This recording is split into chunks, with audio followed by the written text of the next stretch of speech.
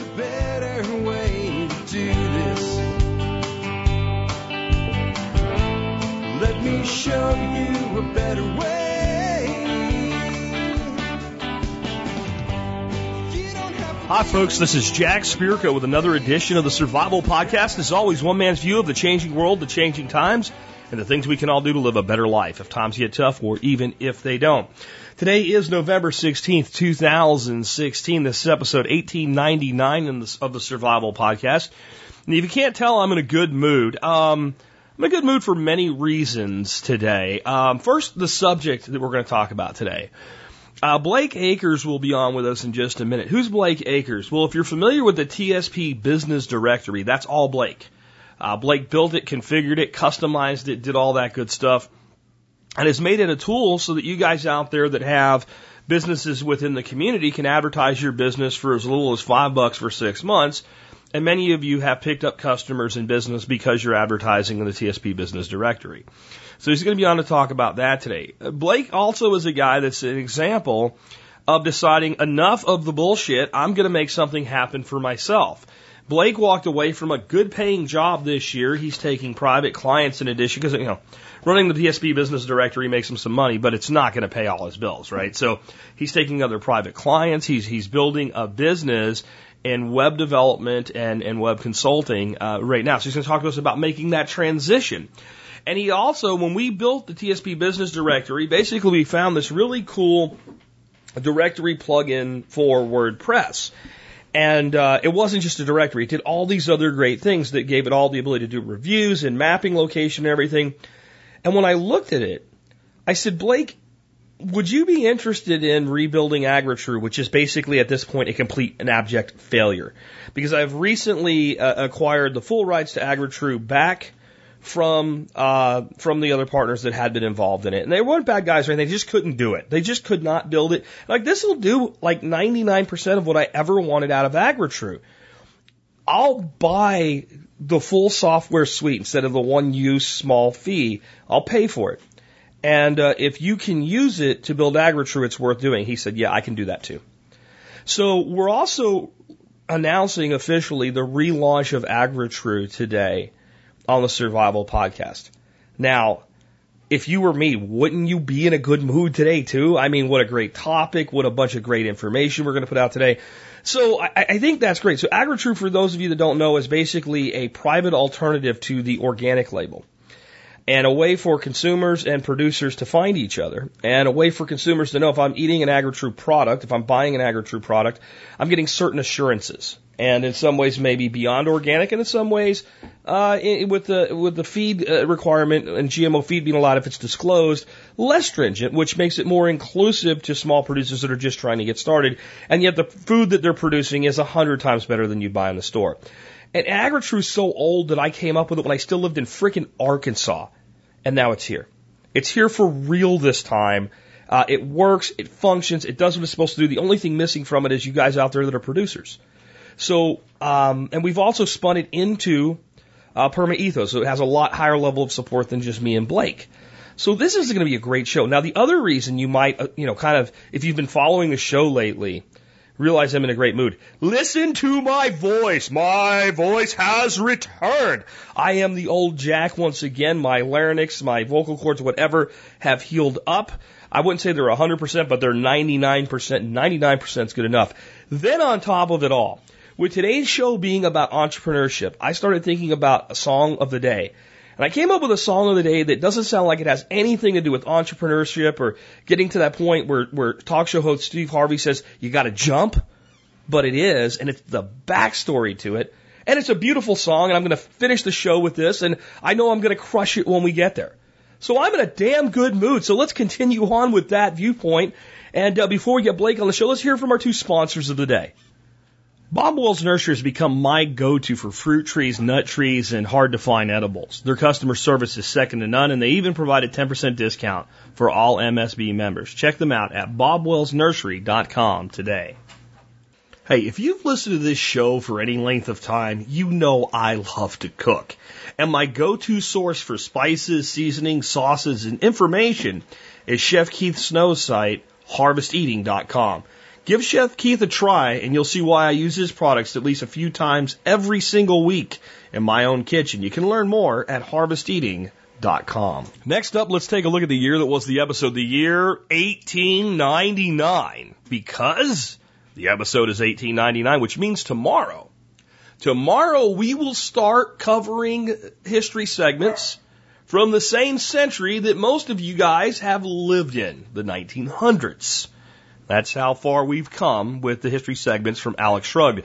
Today, for the year 1899, I have Education as a Means for Social Change. You can bet your ass I'm going to read that one, huh? And the Philippine-American War and the Silent Shame. You should read that for a story of not our finest hour. You will also hear today notable births this year. Humphrey Bogart, film actor and husband of Lauren Bacall. You dog. We all know who Bogart is. Come on. Alfred Hitchcock is born this year, director of films like The Birds and Psycho. I freaking loved the Alfred Hitchcock like half-hour show like that went along with The Twilight Zone as reruns when I was a kid, where they played the music. That's not the right music. You guys know what I'm talking about. And he walks out kind of with his pot belly and all, and there's a silhouette of him, and they had these... When I was a kid, I would stay up late when I wasn't supposed to, and it was one of the channels. Like, I loved Alfred Hitchcock. I also loved The Twilight Zone. Those of you on Netflix, check it out. They have all of that shit. The whole Twilight Zone from episode 1 to the final episode, the original stuff, the Rod Serling stuff. I haven't checked for Alfred Hitchcock. I should. And Frederick Hayek is born this year, author of The Road to Serfdom. In other news, Bayer markets aspirin this year. If they invented the drug today, it would still be waiting for FDA approval. Nippon Electric Company, or NEC, markets telephones. It's the first joint venture between a Japanese and American company. NEC will start building computers in 1980. I remember that. And the Nome Gold Rush begins. With the Klondike Gold Rush winding down, there's gold nuggets in Nome, Alaska that you can scoop up off the beach. At least that's the story. Let me read to you Education as a Means for Social Change.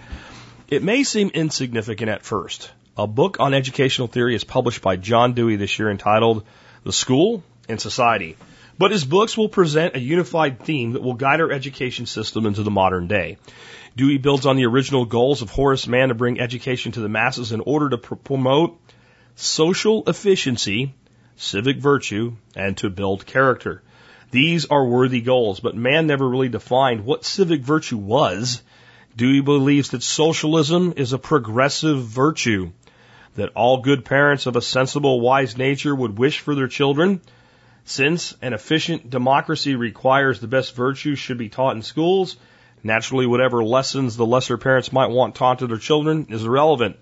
The smart, educated professionals will choose the proper curriculum on their behalf. It is all for the best. Can you say Common Core? I knew that you could. My take by Alex Shrugged. Horace Mann may have laid the foundation for the U.S. educational system, but John Dewey built the liberal schoolhouse on top of it. I don't like Dewey, but I don't want to dump all over him either. He was a sincere man. He lived during a time when socialism was viewed with scientific social experiment. It looked good on paper, but no one had given it a real try. Now, after all the years of failure and the murder of millions, it is a wonder that anybody would be willing to give it another go. Socialism is not another name for Facebook or Twitter. True socialism means Nazis, Stalin, Mao, and that little guy who's still running North Korea. He likes basketball, so apparently that made it okay when he sentenced Kenneth Bay to 15 years of hard labor for attempting to overthrow the government. Bay is a Christian missionary, and the Bible is obviously a subversive document to the Democratic People's Republic of Korea. Bay fell ill and was released in November of 2014.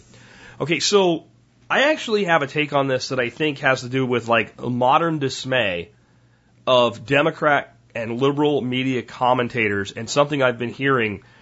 And it is about socialism. And I think what they're having trouble with is, well, we've explained it so well in our education system for over 100 years now. Why don't they get it? And this is the statement. I bet you've heard this statement many times if you've listened to any of the Ask Clown Circus news from before the election all the way up to and after the election. And it's something like this. You'll have some liberal idiot on the TV.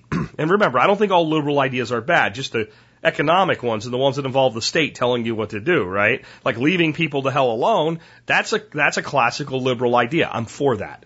But the liberal idiot says something like this. It's just amazing that white middle-class men continue to vote against their own self-interest. Have you heard that? Do you know what they're saying? Listen, and you could really don't have to say white middle-class males. You could say it's amazing that middle-class and lower middle-class people, just by and large they're white males that are the biggest part of the voting bloc, continue to vote against their own self-interest. They're confused by it.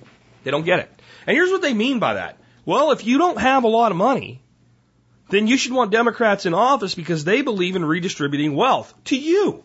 And yet you vote against them and we don't get it. Of course you don't. Of course you don't. Of course you don't, because of one word that's going to shock you when I say it if you don't already know it. Morality. Morality. Let's say that it really is in the best interest of lower middle class people and middle class people to vote Democratic. Let's say it really is in their self-interest. And let's say they know that. Those are big leaps, but let's just say it. The majority of them that are voting Republican today would still vote Republican until they figure out that there are other options anyway. Why? Morality. And I want to frame it for you in a way that probably nobody ever has. And I probably should do a little YouTube video on this so you can share it with all your liberal friends. And I should be a little nicer when I talk about them so that they'll maybe listen. But here's what this would be like. Imagine there's 10 people is the entirety of the United States. 10 of them. And we have 6 of them that are lower middle class, and poor, represent them. We have 1 who represents kind of the affluent, so that gives us 7. And then we have 3, 8, 9, and 10 who represent, let's say we have 6 and 7 represent the affluent, right? People that are upwardly mobile, that, make $250,000 a year or so, all right? That kind of but they're not billionaires or anything. And then we have 2 that represent the elite, the people that are worth, $20 million to a gazillion dollars, right? And I'm running for president against a guy named Frank. And Frank says, listen, these 4 guys have it really good. Now, these 2 guys in the middle, these affluent guys, not as good as these 2 elite guys. But what I propose is that I will go out with a gun, I will put it to their foreheads if they don't pay up, and I will make them give you more of their income. And I'm running against Frank, and I say, because now remember, I'm not Jack, I'm a Republican in this. I say, you know what? Those guys worked hard for what they have. They really did. And you know them. Because in this case, there's only 10, so you actually would know these people on a first name basis. And I don't think that we should take as much from them as he says. I think they should contribute to society more than they are, or at least as much as they have been, but I think that they should be entitled to keep more of what they've worked for. So I will only use a gun if they don't agree to kind of do less. And you as a moral person would say, if you're doing lesser of 2 evil voting, I don't like either one of these ideas. Do you see how repellent it would be? Do you see how repellent it would be if you knew the person to whom the gun will be placed to their head and that money would be taken from them by force and given to you? Do you see how offensive that would be? And if I'm at least saying, well, I'll take less of it, you would make a moral choice if you're in the dichotomy to vote for me. Now, of course, what I would say is, I don't think we should steal from anybody. I think using force to take other people's property is wrong. What I'd like to do is build society in a way that would make it in their best interest to willingly help you. Maybe you've never thought about it that way before, but that's why all you liberal idiots in media, I don't understand why these people vote against their own self-interest. Because while it may be better for them in the short term to have stuff taken from somebody else, they believe stealing from other people is effing wrong, you morons. With that, let's get into the main topic of today's show, better subject, building a business so that you can be one of those evil, wealthy people who lives the life you want. And the more people we do that for, the more people will realize that taking other people's shit that they worked hard for is wrong. With that in mind, I want to introduce our special guest. Again, he is the force behind the TSP Business Directory, the force behind the resurgence, the rebirth, the resurrection of AgriTrue. He is a young entrepreneur that is stepping out on his own. We're going to be talking about all of that and more today. With that help, hey, Blake, man, welcome to the Survival Podcast. Hey, Jack, great to be here.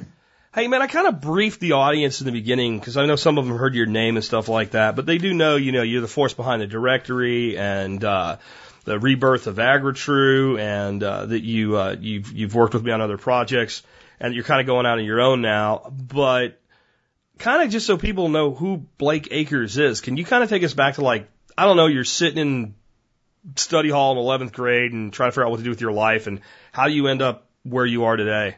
Because that just kind of helps people connect with who you are as a person, you know?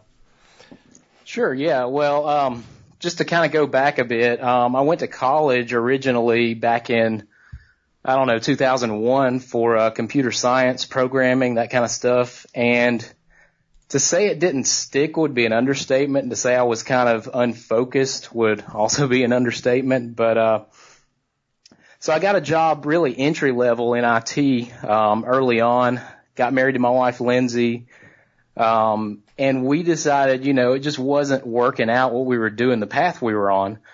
So I decided to quit my job, join the Air Force, got to see the world, spent 4 years overseas in Germany, got to see a good bit of Europe, working in satellite communications for the Air Force. Then we came back home to Birmingham, Alabama, joined the National Guard, did that for a while, and really just, I guess, the whole working in a big organization, the whole corporate thing, it was never for me.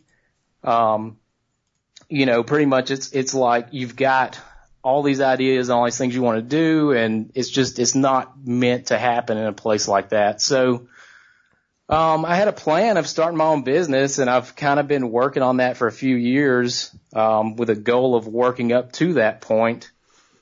And this year it was kind of like, I guess I took some advice from you, if you're planning and thinking and, you're not actually going out and just taking a leap of faith, sometimes it'll never happen. So I kind of had to kick myself into gear and say, you know what, let's just make a go of this. And so here we are 2 months in, and so far so good.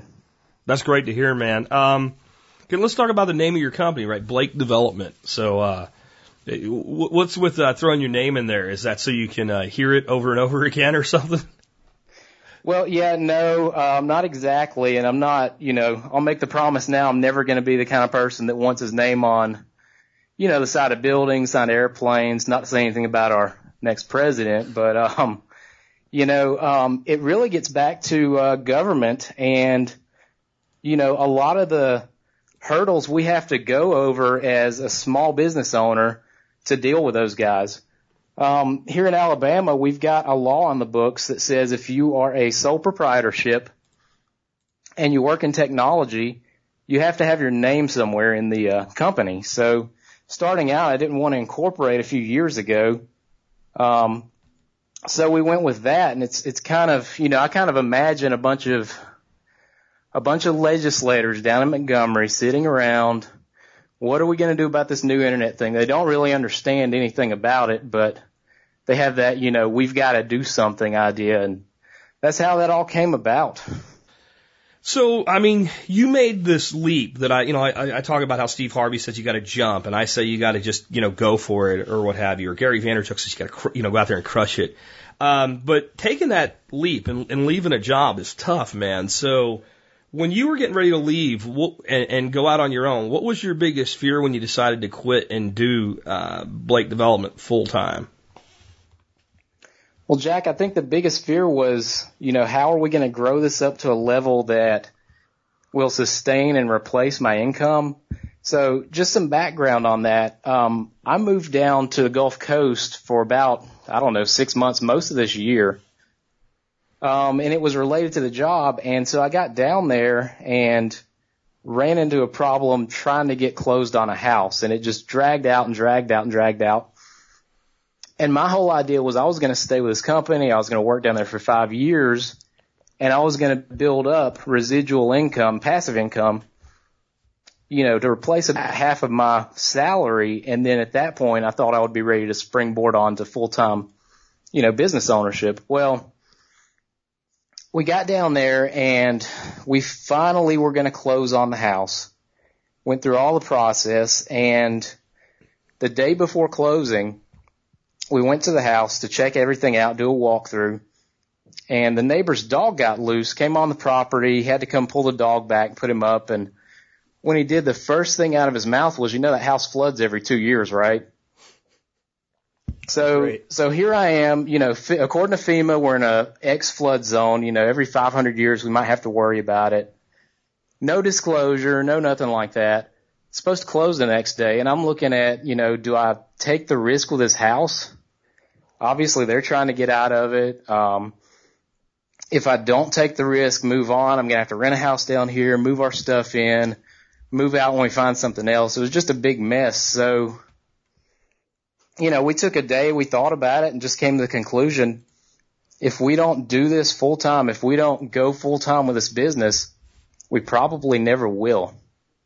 And that's what it took, was that situation. So we packed up, got all our stuff in a U-Haul, and on the way back to Birmingham, I was sitting there calling people, hey, you need help. We had talked a few months ago, just kind of following up with my old leads. And, really, I think the thing that's really helped me the most is just getting out and networking in the community. And that's kind of what I want to talk about today, is how the TSP Business Directory in a lot of ways can give you that credibility you get by being in a networking group in your local community. So before we get into the directory, you've had a few weeks, since you quit. How has that been? And what might you suggest for somebody that, is in the same boat? Because I think there's people every day that get into this point where, like, I'm ready to go do this. I mean, I've told the story. There was a day that I realized I was, like, leaving. I was going home. And I wasn't really ready to do that yet. But I was so fed up. I was so pissed off. And I made the mistake of listening to Gary Vaynerchuk that almost, like, drove home and left a company I actually had ownership in. So there's a point where you got to do it. But, you got to deal with it once you do it. So kind of what has been the experience since you've made that call and did it? Basically juggling many priorities and wearing many hats. So, I mean, right now I'm staring at a stack of invoices and a stack of receipts, and it's like, I've got to do accounts receivable, accounts payable. I've got to go out and market. I've got to do sales. I've got to do everything. So, I would say to be ready for that, and, don't plan on having very many weekends the first few months. And probably the most important thing you can do from my standpoint and my experience is find good networking events. If you've got a major city near you, a lot of them are free. You can join something like BNI or iRefer or a program like that. And basically you pay a yearly membership, but the whole purpose of those organizations is to get your face in front of people every week, practice a sales pitch, and, to refer people you meet in your everyday life to other people in your group and kind of have that referral business going on. So if you get plugged into a local community like that and, develop that level of trust with other members, it pays dividends in the long run. I'm starting to see that even just at 2 months in. You kind of give me a flashback to when I was kind of starting things up completely on my own, not really for TSP, but for another venture. And of the leads groups that I worked with, there's one, I've completely forgot about these people, but they're called LeTip, L-E-T-I-P, LeTip. And people might want to look that up. And there's good ones and bad ones, but a well-run LeTip group is probably the best leads group I've ever seen. And it's kind of regimented where if you're not providing referrals yourself for a certain amount of time, then you've got to go elsewhere. So it's really incentivizes people to be doing exchanges and things like that. So I just wanted to throw that in there. I don't know if you've ever heard of those guys or not, but that's especially for IT, telecom, stuff like that was really valuable to me. No, I'm going to have to look that up and see if we've got one here in Birmingham. 'Cause that's really what it's all about. Starting out, I don't do so much work as far as project management goes most days. It's mostly going out and meeting people. Absolutely. I have to save that for the weekend, and if you don't get out in front of people, if you don't find a way to meet people, you're probably not going to be successful very long because, you've got to have a customer base and you've got to grow it, and that's probably the most low-cost way to do that starting out. So not to turn this into a commercial for LeTip, but I just Googled it to make sure I remembered it right, and it is LETIP.com, LeTip. That's something those of you in business out there may want to look at. But let's talk about another way that they can kind of, get some exposure as a person starting out in business. For people that may not already be familiar with the TSP Business Directory that are listening maybe for the first time today, can you kind of talk about what the TSP directory, Business Directory is? Okay, so take that concept I just mentioned about building trust in a local community. We've already got that built into the TSP community to some degree. And what the directory is a low-cost way for members of the audience who already have a business or want to start a business to become a part of that community. We've got it set up to where you can list. You've got several different options to list your business on the site. When you do that, you go into a rotation to where, Jack, you will mention the business at the end of a show and put out a little blurb out there about what the business does and what they're about, and maybe just mention their website or a phone number. And getting back to the trust thing, we've got a rating system built in. It's a lot like Yelp, without their business practices, but basically, you can go on there and rate somebody, and if somebody's not doing a good job, the community is going to pick that out. And I'd really encourage everybody, in your audience that hasn't got on there yet and just look through the businesses, go in there and see if there's somebody you can connect with, somebody you can maybe reach out to, form a relationship, and work with them, because, we've got everything on there from legal service to children's books to seeds to ammo, everything. It's pretty much just about as diverse as the TSP, shows are. I mean, Jack, you go from talking about guns to gardening to, automation in one show. So we get kind of the same mix in the directory. Yeah, definitely. And I think, you talk about trust, so there's a certain amount of trust inherent to the fact that you're part of this community. I don't know about you, but having looked at the people listing their businesses, I don't think we're attracting people coming into our directory right now that don't know anything about TSP and, here's a business directory. So it seems like all of the businesses that are there now are, businesses that are part of this community in some way. So that gets trust. But the other side, you mentioned the reviews. So when you read an Amazon review, I'm not saying they're not useful, because I certainly, when I'm making purchasing decisions and I see, 1,000 people bought something on Amazon and 900 of them gave it 5 stars, that matters to me. But when I see one review on the TSP Business Directory, I know that not only the provider, but the reviewer is part of this community. And to me, that's a lot of trust as well. Yeah, so Jack, I've actually seen, where people are selling Amazon reviews. I don't know if that's still a thing or not, but I've seen it in the past. So when you get in the world of online reviews, I mentioned Yelp earlier and some of their practices, it's kind of like, until you go on to Yelp or get in touch with somebody in their call center and set up an account, basically pay them money, for some reason all the negative reviews stay at the top and the other ones are hidden. So, the way we're doing this, it's really community driven, and, like you, I don't see a lot of people on there, that haven't listened to the show. I mean, it's pretty obvious. Most of the businesses on there, you can tell they've either been interviewed, or somebody you can just tell because you see them in Facebook all the time or on the forums. They're part of this community. It's not just somebody trying to increase their site traffic. Yeah, definitely. And I mean, what we're trying to do is kind of take the concept of local community and make it, national/global. I would love to do the majority of my business within, 10 miles of my house. But you know what the problem is, right? A lot of the stuff I want, I can't get it there, right? It's just not there. I don't have somebody, down the road that's making, for example, Second Amendment jewelry, making jewelry out of shell casings. I think that's cool as crap. And if there was somebody here doing it, I'd be happy to keep my money in my local community, but they're not there. But this community, this larger TSP community, to me, I have a stronger bond, I think, with many members of this community than I do with people that live down the road. And I know there's this big move toward acting local and what have you, but again, I think community is about more than just where your house is.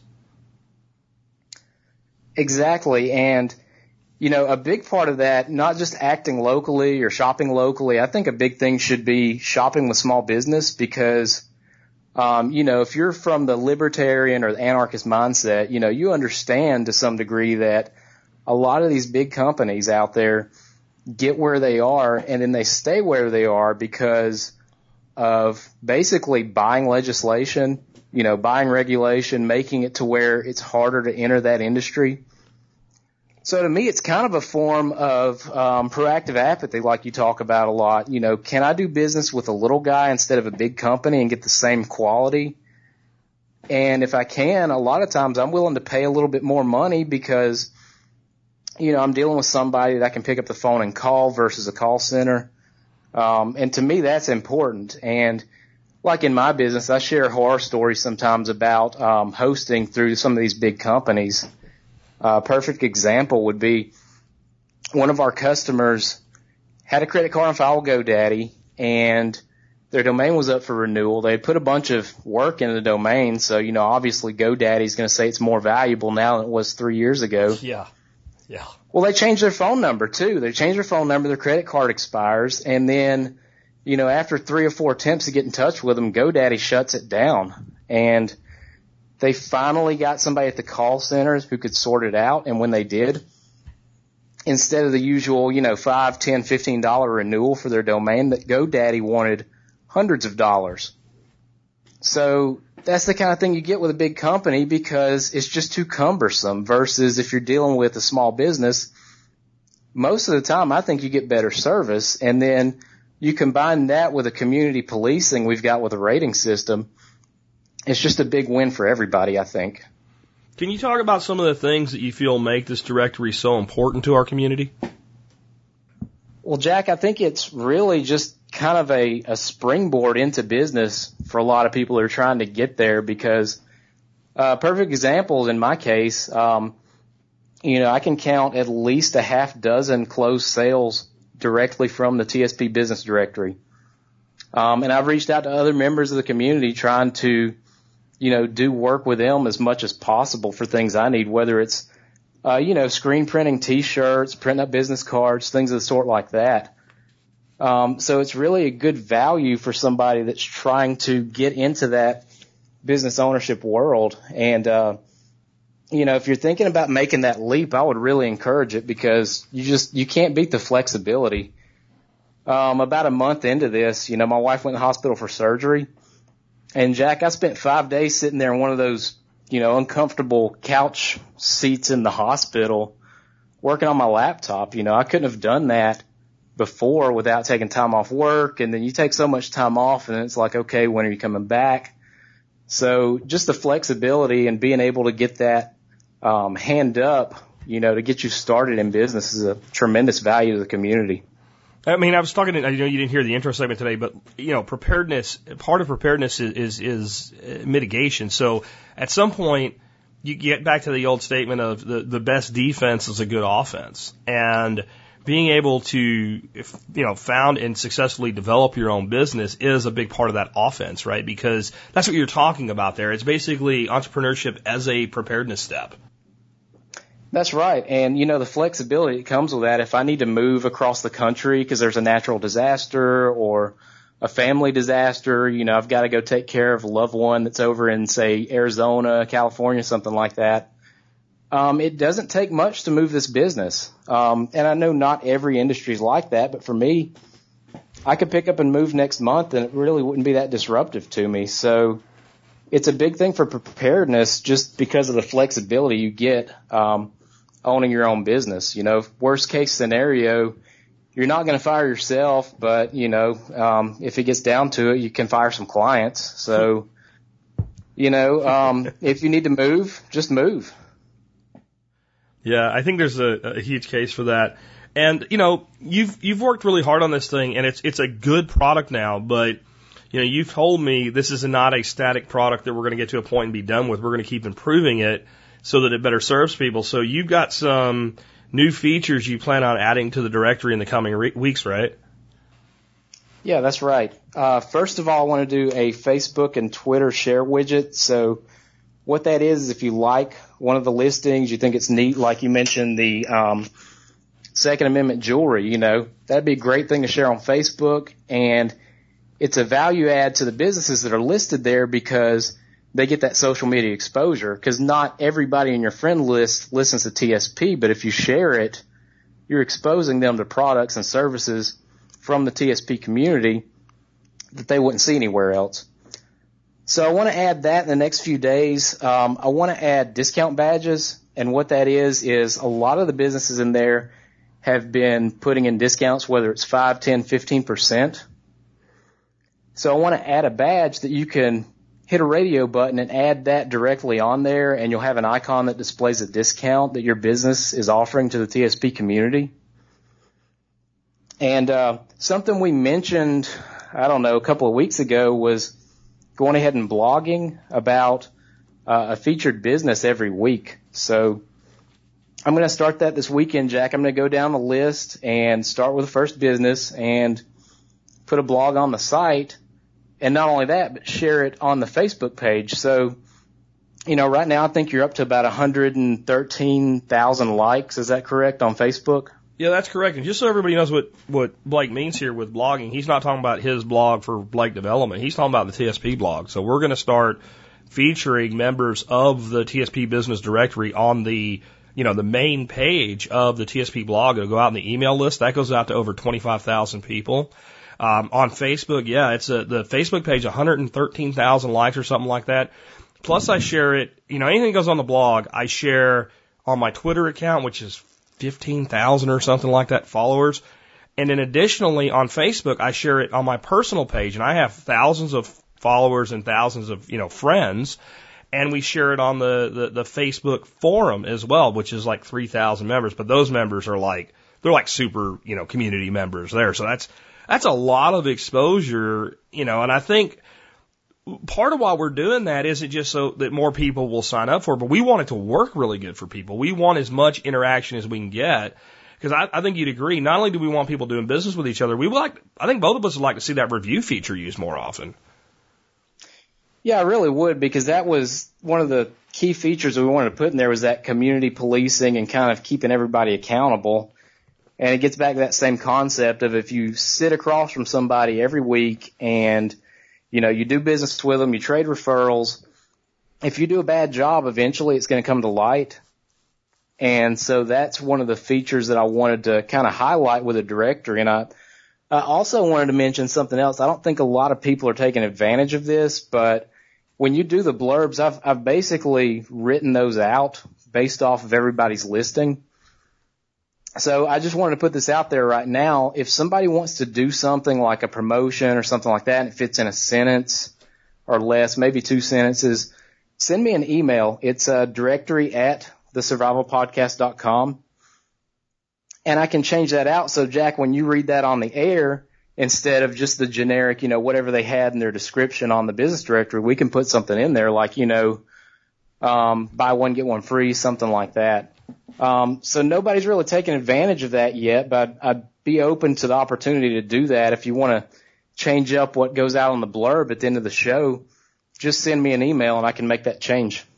Yeah, absolutely. I think that's maybe I haven't really done a good job of making people know that's even a possibility. I've been struggling with massive laryngitis for the past couple of weeks. And we'll just go ahead and knock this out now. We'll do our a blurb for today to give you guys an idea of the format. So every day, not every day, but I would say 3 to 4 days a week, I feature one of the TSP Business Directory supporters on the show. Today's supporter is Lilac City Real Estate, a veteran-owned and operated firm out of Washington State, specializing in survival retreats, permaculture properties, and homesteads. Check out their listing in the TSP Business Directory. And that's the kind of thing we're talking about, is that type of exposure on TSP. And, it's not like a weekly thing. It's not like our sponsors or anything like that are frankly spending a hell of a lot more money for being featured on the show. But every time that happens, you've got this small business going out to 150,000 people. I don't know anywhere else in the world that you can get that kind of exposure for the small amount of money we require to be part of the directory. That's right. And if you start out at a basic listing, you're looking at $5 subscription for 6 months. You're looking at less than $1 a month for exposure to, 150,000 member audience. And when we start adding these other features like Facebook share, and when we start posting on Facebook and we start blogging about the businesses on the TSP site, I think that's going to be a big value add, because, I just looked at it this morning. I think it was 78,000 was the post reach today on Facebook. So, it's a big audience. As of this morning, right? As of this morning. I'm looking at the clock and it's 1:35 in the afternoon. It's probably over 80,000 by now, I would imagine. And, to be a small business owner, you understand really fast that you're limited in marketing budget. And to me, the value of that is it's unparalleled anywhere else in the marketplace. You can we've got bronze, silver, and gold categories. You can do a bronze listing for $60 a year. So, $5 a month, that gets you a longer description. It gets you images on the site. It gets you on the Google Maps, so you're showing up on the main page for the directory. There's just so many features you get as a small business owner in all those categories. And also I'd like to speak for a minute about the featured listing. I don't think a lot of people really understand what that is. It's basically a one-time fee, $39.99, less than $40, and it makes your listing sticky. What that means is if you're listing, let's say you're the 10th person in your category, the 12th person, whatever, if nobody else in that business category has purchased a featured listing, you go to the top. And if they have, you're right up there at the top with them. So it bumps you above automatically everybody that's not in that category. And, if you know anything about search engine marketing and placement and all that, you realize that human nature, most of us, if we go to Google, we're going to look at the first 4 things and click on one of those. And a lot of times, I hate to say it, but in the business directory, the same thing probably applies. So that's just another feature you can take advantage of if you're a member of the community and you've got your business listed. Very cool, man. So when we found this directory, and I think people need to understand, like I kind of mentioned in the intro segment that you weren't here for, but it's not just a directory. It's got like 20 modules that are bolted onto it that allow all these different things, like, so that we can set it up to be charged at different levels and provide a hierarchy and the reviews and the maps and all that stuff. And it was pretty cheap if I just got it for one site, but it was a significant investment to get it where we own the software for as many sites as we want. And when I saw it, I went, I can make AgriTrue work with this. And I said, if we get this to work, would you do the AgriTrue site and fix it and make it what I want it to be? And if you will, I'll invest in the full software suite. So you said yes, and I did. And I was like, do the directory first. We have to do this first. We've promised it. But you've been working on AgriTrue, and it's ready to go. Can you talk about that for a moment? Like, how that works for people and, how it's different a little bit? Sure. So the dilemma with AgriTrue, I think from the beginning was, how do we make this certification that gets around the problems of USDA organic, where it's high barrier to entry to farmers, there's a big risk converting over, and there's just so many loopholes they have to go through to actually meet that standard. And some of those make sense, some of them don't. So the idea was how do we kind of police and put a standard in force that meets those regenerative agriculture principles that we want to have, but at the same time makes it easy for the guy that's just starting out or the small farm that's only got a few acres to have access to that certification. And I think the best idea we came up with, shortly after we started the business directory, like you said, was to go ahead and make it kind of a community policed thing to where, you can agree to the certification standard, but we're not going to send, we're not going to have the AgriTrue police come out to your farm every other year. I'm going to just stop you just for a second. I'm going to promise right now, no matter how big AgriTrue becomes, there will never be an AgriTrue police. We will not be Monsanto. Go ahead. Right. I find that funny as hell. Right, exactly. Yeah, so there's no real policing mechanism other than, if you're a bad actor, it's going to show, because we've got that rating mechanism in place. And, we really encourage people, if you want to list your farm, open your farm up, let people come out, tour the farm. That's really just a benefit to you because it gets you that community exposure. So we're setting it up as a directory, but in addition to the directory feature, it's going to be a food certification. So And the site's actually live now. If you had a farm and you wanted to list, you could go to AgriTrue.com and get listed today. And you'd have access immediately to our product packaging labels. So what that is, we've got some labels you can put on your product, whether it's, grass-fed beef, whether it's a pack of tomatoes, whatever. And you have access to that, and you get that name recognition. We're GMO-free, we're AgriTrue certified. And it's really a good advantage for these small farms that can't afford to convert to USDA organic, or can't, even though they're doing everything right, can't meet the standard. On that, one of the things that so let me back everybody up that maybe isn't familiar with AgriTrue, because it started so dadgone long ago. I said in the intro, it started when I was in Arkansas, and the story of it, how it ended up to where I have you actually running it today. So I came up with this idea, and I was fed up with the way the USDA organic program ran, because you can do some pretty disgusting things and be an organic farmer. You can also be a wonderful farmer and be an organic farmer. The choice is yours. And my other problem with it is I'm not real big on government solutions. And the organic label started out as really an anarchist idea. The government didn't have control over it. It was just kind of out there. And then the government managed to seize control of it and determines who can and cannot use the word, which is kind of ridiculous to me, because, organic is basically carbon-based things. All carbon-based things are organic, right? So it's a misappropriation of a word. So we came up with this word AgriTrue that was designed to be set apart. Like, you don't find that word anywhere else in the English language. So when you say it's AgriTrue, it means whatever the AgriTrue people, which is us, say it is. And we initially wanted to be like completely purist, right? So we wanted to exclude GMOs, because that was one of the biggest driving forces, is that we are very anti-GMO. And I and the other Perma-Ethos partners, I think you yourself, we don't like GMOs. We don't think they're a good thing. But we also looked at this thing overall and said, well, wait a minute. As we started talking about this, we started hearing from small producers saying, listen, man, I'm raising pasture-raised chickens, for instance, and we do everything Joel Salatin style or Darby Simpson style, and we are producing an amazing product. But our feed, it's got GMO grain in it, because that's what we can get where we are and stay in business. And I thought about that, and I thought about some of the poultry we produced at Perma-Ethos for that very reason, and the quality compared to Purdue or Tyson and the stink of that packaging when you opened it, I thought, that's fantastic. And I think you and I share a lot of libertarian, minarchist, anarchist principles like you and I. And my thought was, well, why don't we make this amazing product available and let the customer make the final decision? So what we ended up doing was deciding we'll just designate it GMO versus non-GMO. And I had pretty much made that decision before, AgriTrue 2.0, which is, I guess, what we would call this.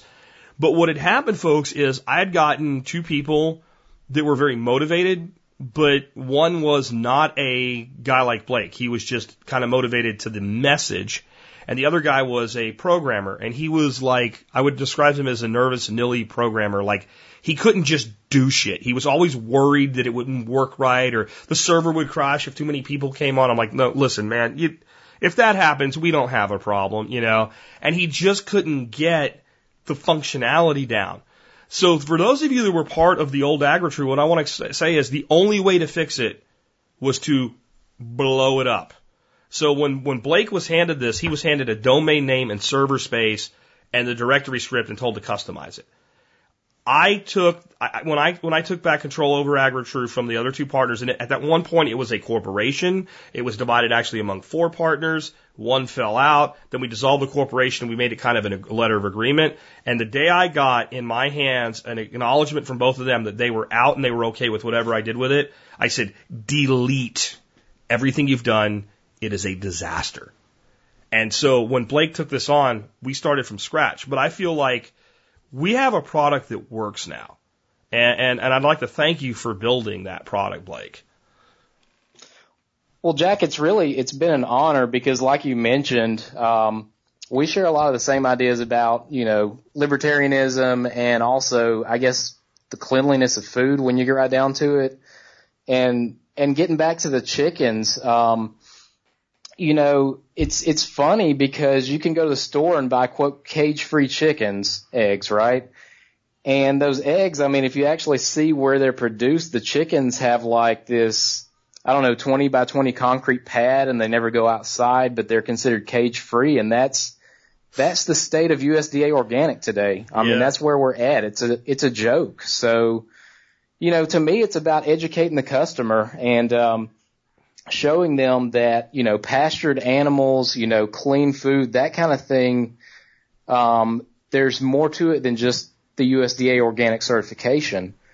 And it was kind of a bit of controversy, I guess, because we got the site live. I reached out to Wendy Bowe of Winneper Farms up in Wisconsin and kind of got her to help me test it out. We listed her farm, and she gave me some feedback from a local farmers market she went to that some people were asking about the certification and saying, well, it allows GMOs.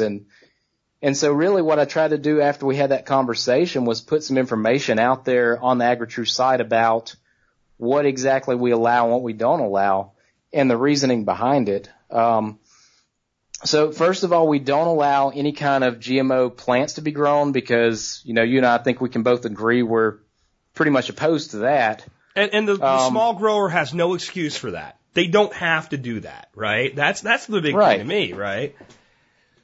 Right. They don't have to, but just let me share you my personal experience. When I started listening to the Survival Podcast, we kind of got into the whole homesteading thing around here, and we've had chickens probably the past 5 years, just enough to, I say to have an omelet night every Wednesday and eat eggs for breakfast. And when I first got into that, we've got a local feed and grain, and the average farmer in the U.S. is 65 or older. Yep. So they kind of cater to that mentality of we're going to do everything conventional, chemical, spray.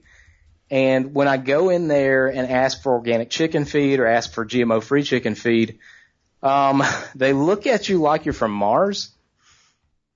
And so I think what it takes really with AgriTrue is we've got to get enough of these farms signed up, small scale producers, to where there's 3 or 4 people in a market that are into that and they want to go GMO free, and they can put pressure on that local economy to provide that product. And what I found was about 2 or 3 years into it, I went and talked to them again. They had a new owner take over, and found out that at that point it was me and 3 other people that were looking to feed GMO-free chicken feed. So now there's a market here, and now they're able to put it on the shelves. I mean, granted, there's 4 bags at any given time of GMO-free, and then there's pallets and pallets of conventional chicken feed.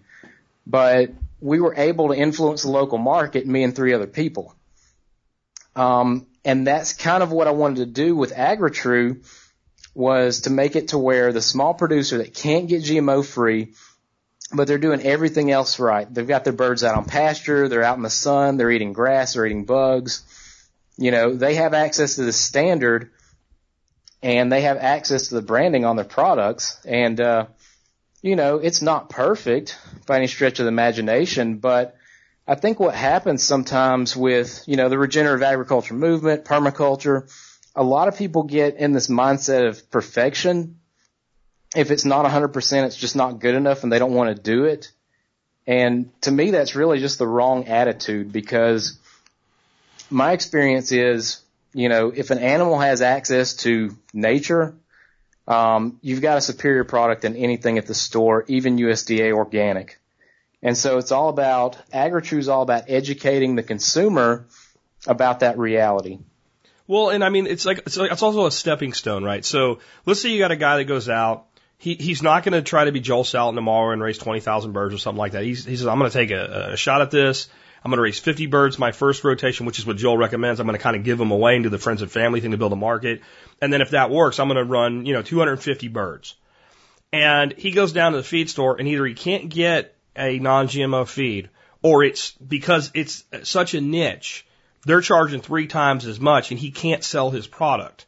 Now he can't even get out of the gate. He can't even begin to develop his consumer base. He's not going to run 1,000 birds at first, so he can't even make a deal. And then sometimes he goes down there and he just can't, like you said, he just can't get it. For us in West Virginia, when we ran birds on the Perma Ethos farm, it was not an option. We would have had to drive 250 miles to get food. Okay? So it was just not going to work with where we were at the time. That person never then gets started, they never build a market, and they never have any clout. Where if they can build that market and we can help them do it, and they can do their 50 birds, and they can show the quality of it, and then they can take orders, and they can get orders for 250 on their next run, and they run that next run, and then they really have happy customers, they now have a customer base, and they can go to that customer base and say, listen guys, if I know I can run 500 birds next time, and I know I can commit to 2 totes of feed and have it delivered, I can go to a non-GMO feed. This is what it's going to do to the cost of the product. Do you want it or not? But if you don't give that person that shot, that opportunity never comes. And I think that's tragic. And I think you and I would both agree, if you told me you could have a USDA organic chicken that was grown in a chicken house and still walked in its own crap, right, but was fed non-GMO feed, or you can have a pastured bird that was fed GMO feed, we'd probably take the second one. I know I would. Right, I'd take that any day of the week over the USDA organic because I know it's a better product. And, I think what you said about, getting people signed up, for the next season, it's all about scale. And, I'm paying about $5 more a bag. Even though I can get GMO free here, it costs more. And that really gets back to AgriTrue being a way to get kind of a hand up and kind of some help growing your business. So if we get farms that start out, with a few birds and then they work up to that level, suddenly it's an economy of scale thing to where the price can come down. And, I'm sure you'll agree with me on this. That's kind of my goal with this, is to make it more affordable for people to do the right thing. Absolutely, because then people will tend to do the right thing when they can afford to do it, or when they even have the opportunity to do it. Again, I've talked to so many small producers that say, listen, man, it's not even a money thing. I do not have availability in my market. Especially so our product that we use here is called Texas Naturals. It's not USDA organic, but it is GMO free.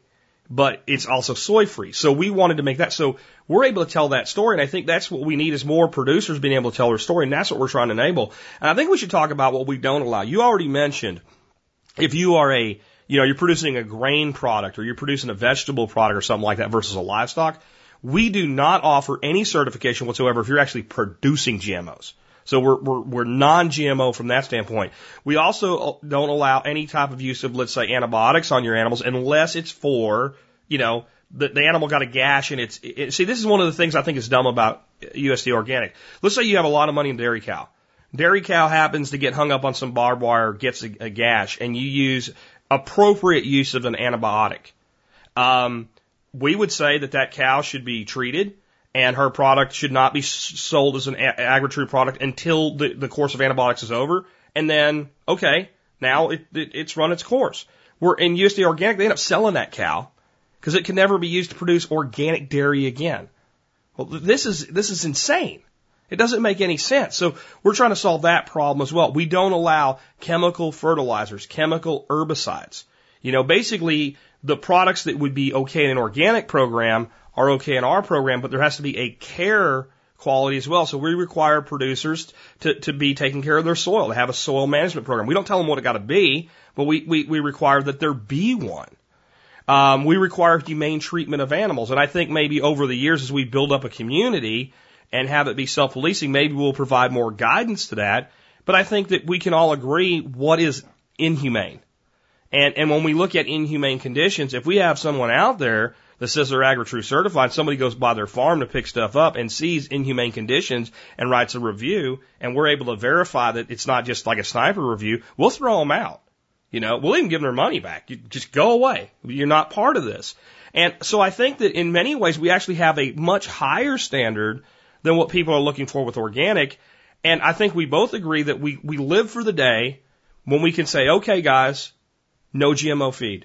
there's no longer an excuse. But until we get there, we're not going to exclude people who are doing the best they can. Yeah, absolutely right. And I'd like to go back to your example of the cows in the USDA organic program, and just mention that from a certain standpoint, Jack, it's not insane. It makes perfect sense. And that's the standpoint of keeping people from getting into the program that are smaller producers and kind of protecting that entrenched big business interest. And any government program, you're going to get that. USDA organic was probably set up with the best of intentions. And then what happened over time, the big businesses co-opted it, and now it's set up to protect their interests. So from that standpoint, it's actually not insane. It's actually, I hate to say this, but it's actually a good way to protect a product if you're that big company, from competition. And sure, that's what because we're trying to get if I'm like a dairy farmer with 1,000 cattle and I lose one, big deal, right? But if I'm a small dairy producer with 5 cows and I have to give up one of my producing cows, I just lost 20% of my headstock. And who can afford it? Who can afford it and who can't? That's what you're saying, right? Yeah, that's exactly what I'm saying. I mean, it's all a numbers game. For the small guy, that's so much of his revenue versus for the big farm, corporate controlled, it's an acceptable loss, and it's a loss they're more than happy to take because the other guy that it makes up 20% of his revenue for the year, it keeps him from being a viable competitor. So it's only natural that they love those features of the standard. Just like any other government program that regulates an industry, you're going to find that same kind of thing. It always ends up set up with good intentions, and then it turns into, well, how can we protect our interest and keep new innovative companies out of the niche? Absolutely. And I think when we should maybe talk a little bit more about like the AgriTrue vision that's maybe bigger than the business directory. So our intention with the business directory is to make it the most badass thing we can and make it a huge part of the TSP community, which is very large. But it is, it's about 150,000-ish people. So I think it's very good for that. Where with AgriTrue, AgriTrue is basically now a wholly owned website by PermaEthos.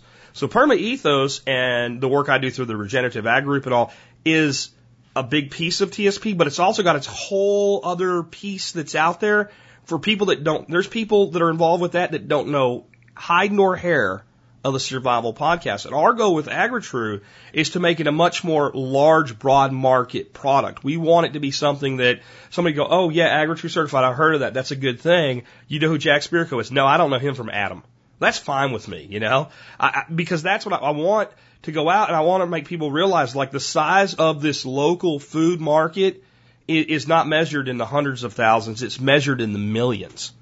And that's our goal, is to reach into that market and to help people find each other and to also give a certain level of assurance of the quality of product. And I think this is a great time to get involved, because what we need to make it work now is we need people from this community and from these other satellite communities to get involved and list their business. And we've made it very affordable to do that. And again, anybody that was part of the first time around that's like, well, we set up our business on there and all, it's worth doing it again.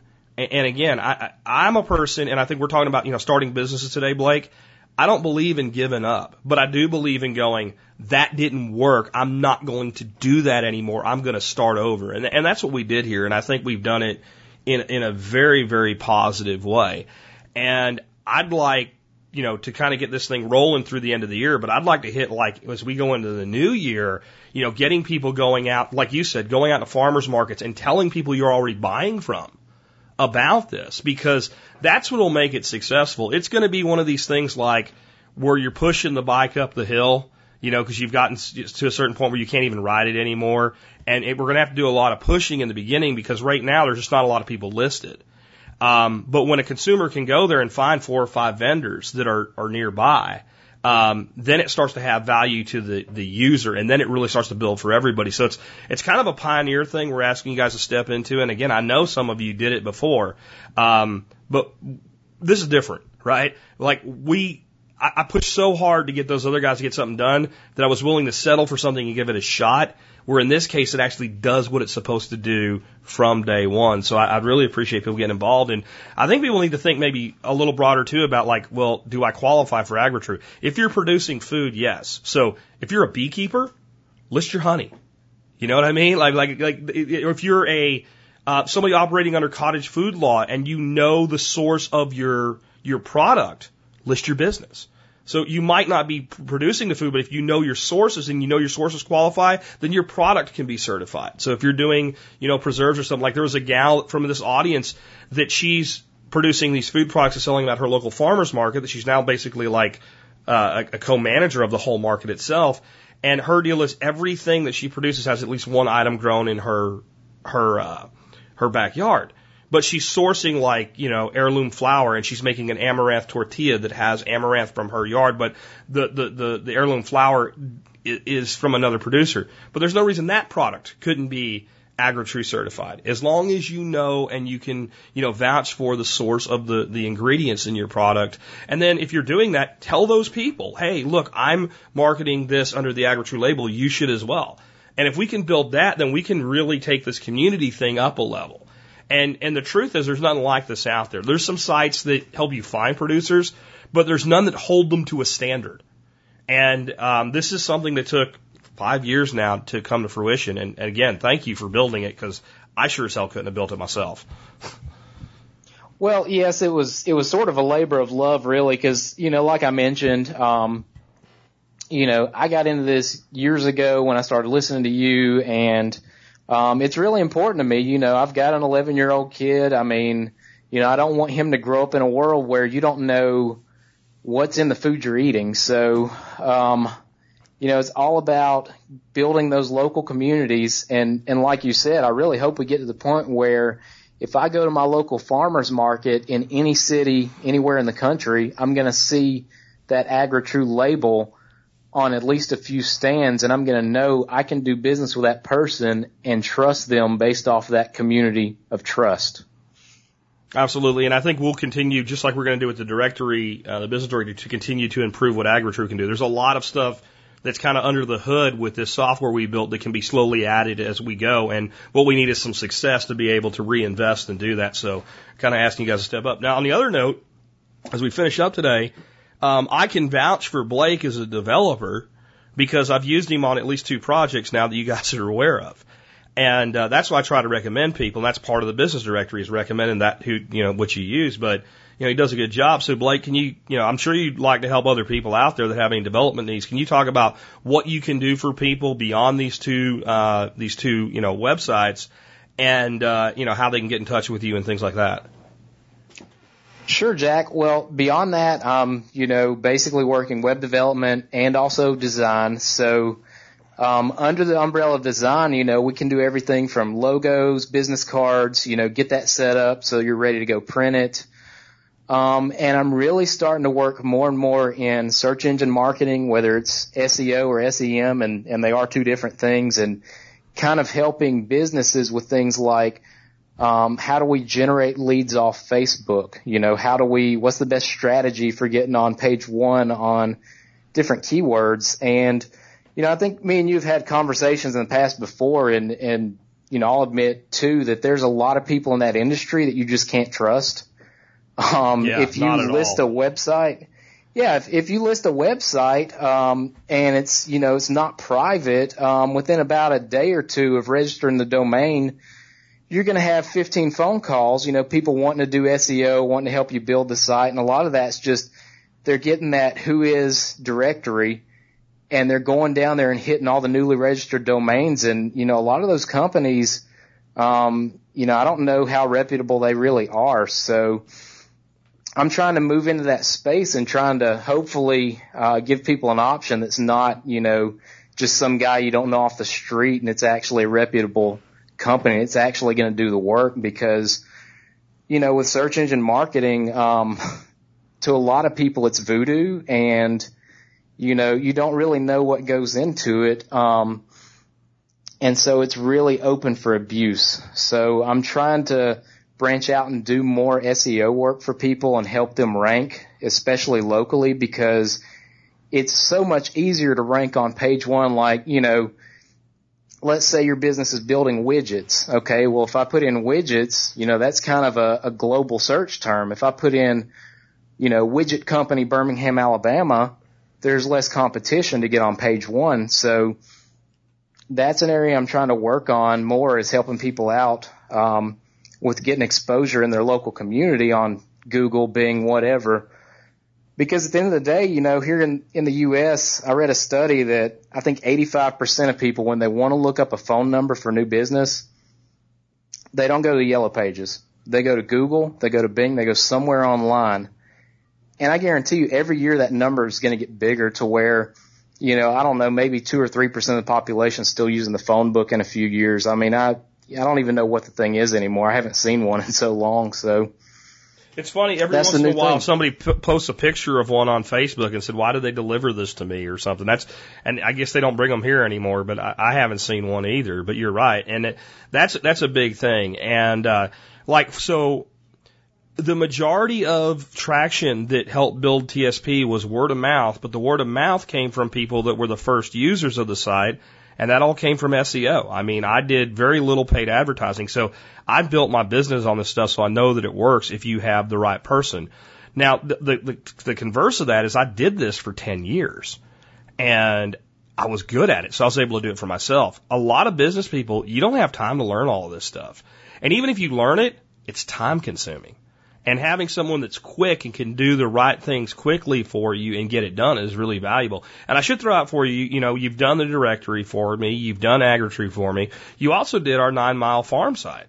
So people can go to 9mile.farm and see our local site. And let me tell you guys, I get 90% of 9 Mile Farm's business, not from this huge exposure in my audience. I get it from search engine marketing.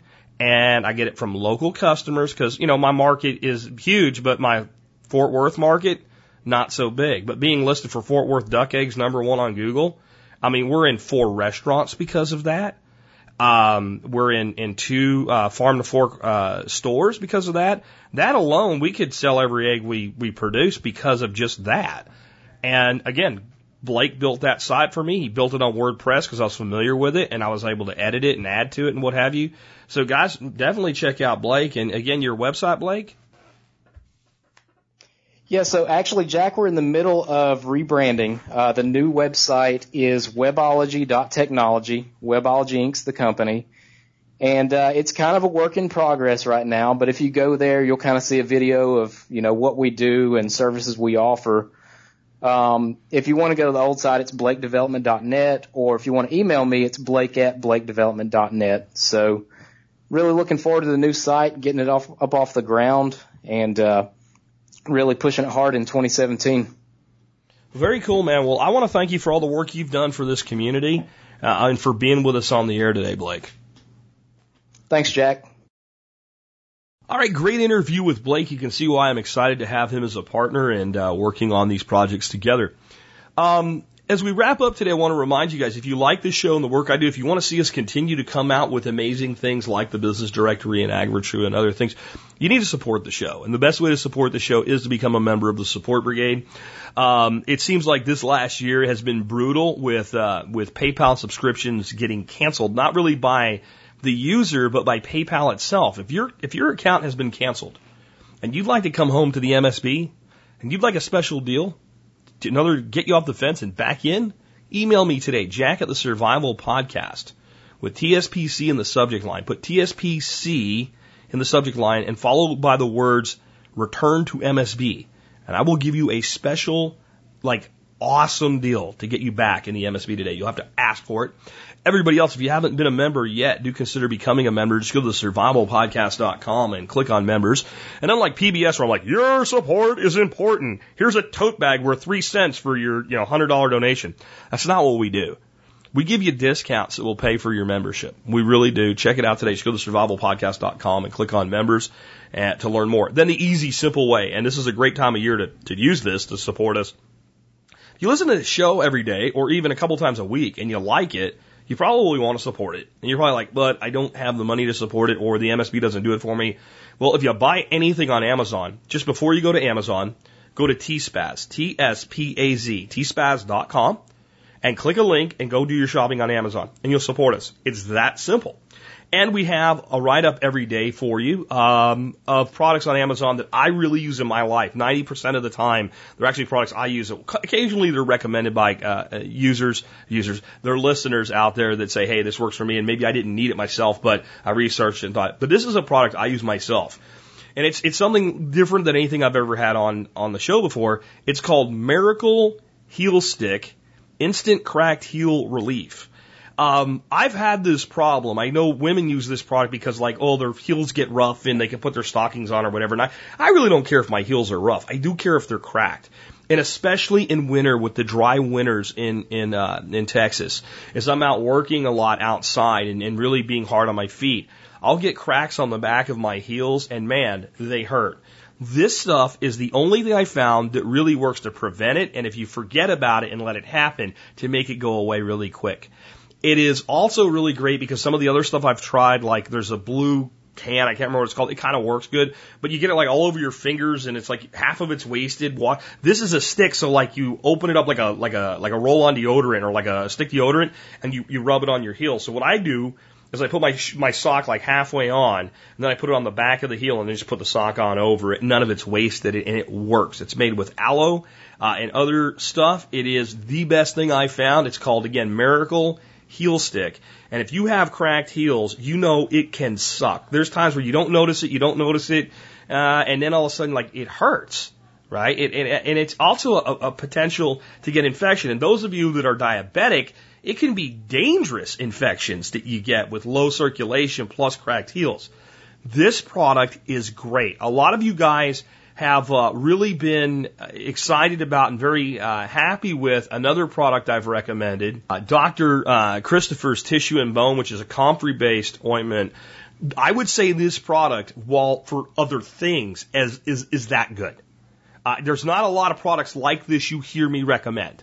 So you know that I'm recommending a good one today. If you have cracked heels or you're someone you know has cracked heels, consider getting this. Go through TSPAZ. That review is up on the website today like it always is. But again, the product is called Miracle Heel Stick. And remember, all these reviews I do on Amazon, I do them to educate you and inform you. I am not paid by the manufacturer. If you buy them through TSPAZ, I get my Amazon credit. But if you buy your dog diapers through TSPAZ, I get my Amazon credit for it, right? I recommend these products because I use them. If you come to my home and we start going through all the shit I've reviewed on TSPAZ, you're like, where's that? Oh, it's over there. Where's that? Oh, it's over there. Oh, where's that? It's over here.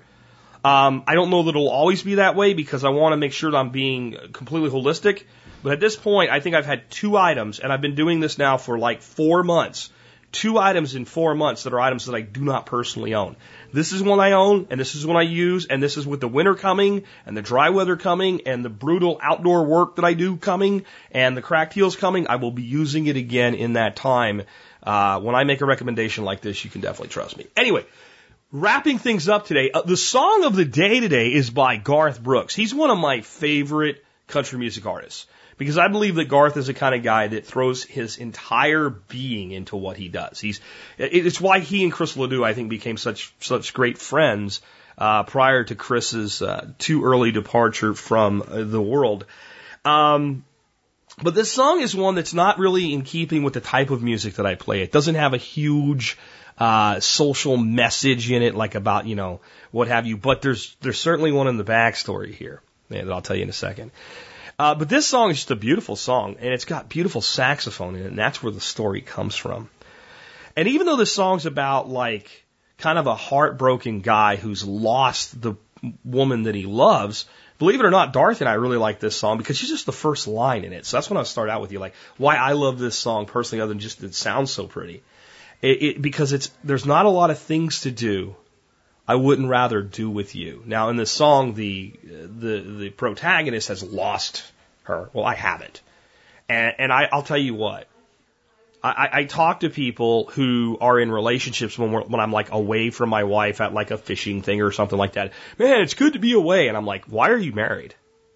Because that's how I feel. Like, there are things I do without my wife because she doesn't want to do them, and I do. And so there's things she does without me because she wants to do them, and I don't. right? Because we're men and women, we're different and we have things. But there's not a lot of things to do I wouldn't rather do with her. And if you have that in a relationship, make sure you cultivate it, make sure you build on it, and never let it go. And if you don't have that, that's what you're looking for. So that's just a little, happy lesson. But the bigger thing in this song is the story of the saxophone. And I remembered hearing about this, and I thought this would be great today to tell you about going for it, jumping, knowing you can crush it, and the types of things that we talked about today. This is an interview on Freeberg's with Garth Brooks, and I have the whole interview linked to, but I just want to read two answers to two of his questions. And one of them, it starts out with a subtitle, Make More Mistakes. It says, you've had an incredible success, not only as a recording artist, but also as an entertainer. It strikes me that you haven't gotten here without taking risks and experimenting. Garth says, yeah, a mistake isn't a mistake if you learn a lesson from it, so mistakes don't scare me or bother me. I feel like I made the same mistake twice, then I feel like I've really screwed up. But if I make one mistake and learn from it, hey, to me, that's me in the game of life. It's just as important to know what doesn't work as what does. So I think mistakes are a good thing. I just love putting it out there, putting it on the line. Baptism by fire. Can you give us an example? Garth says, we had a song called One Night a Day that needed a sax solo. We didn't have a sax player, so I took 4 lessons and tried it in front of 20,000 people. That was the worst thing I've ever done. So the next night, instead of calling in a sax player, right, I'm off script here. So the next night, instead of being like, okay, that sucked. That was terrible. That was awful. You don't think Garth Brooks could make a phone call and get a professional sax player like that fast? No. He says, so the next night, it got a little better. And the next night, a little better. Until finally, we could pull it off enough just to make it a memory in the show. Giving people a picture, a memory, that's what a concert's all about. When people take those pictures of you standing on top of a piano, playing a sax solo and say, I got it, I got that shot, or flying out there over the crowd on a rope, they shoot that. They take those things home with them, and they piece them together like a little trailer in a movie. But again, man, if you make an error being aggressive, I'll take that error. But if we get through a show with no mistakes and we played it safe, I don't want that show. I really don't.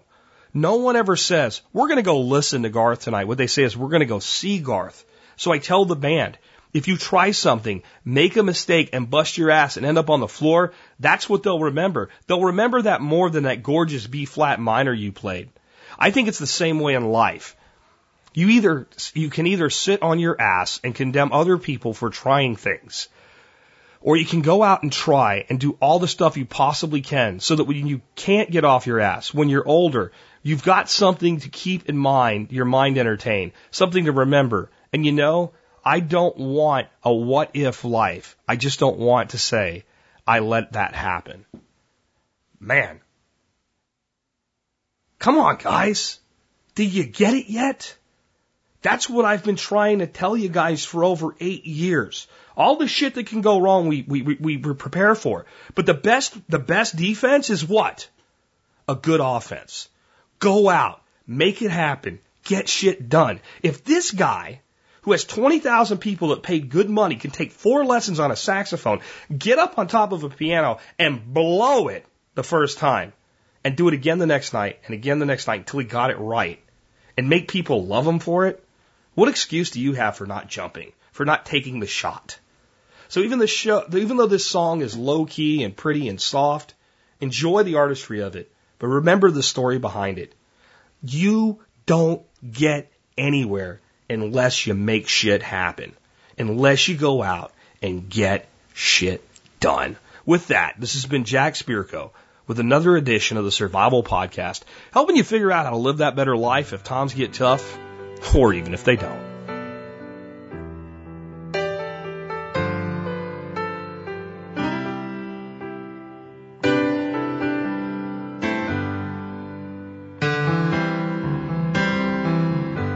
There's not a lot of things to do I wouldn't rather do with you. Guess I'm funny that way. Lately I just sit and stare. I talk to people who aren't there to get to one night a day.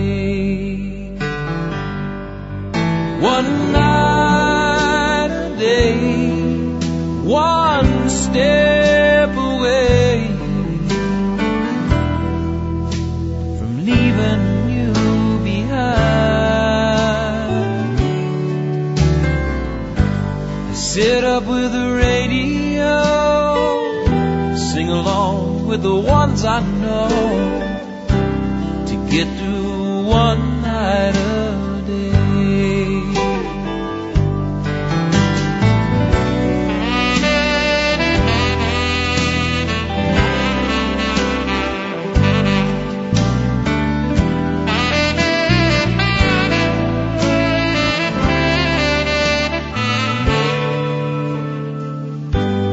Calling every friend I've had, I wake 'em up and make 'em mad, to let 'em know that I'm okay. I used to sit and talk to you, but they're all just a substitute to get through one night of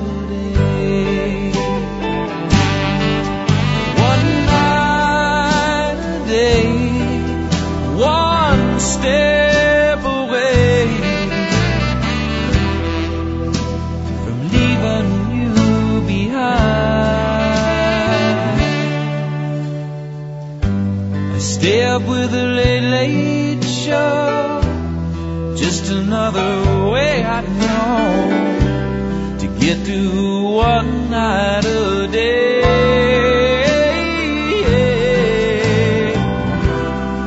Get to one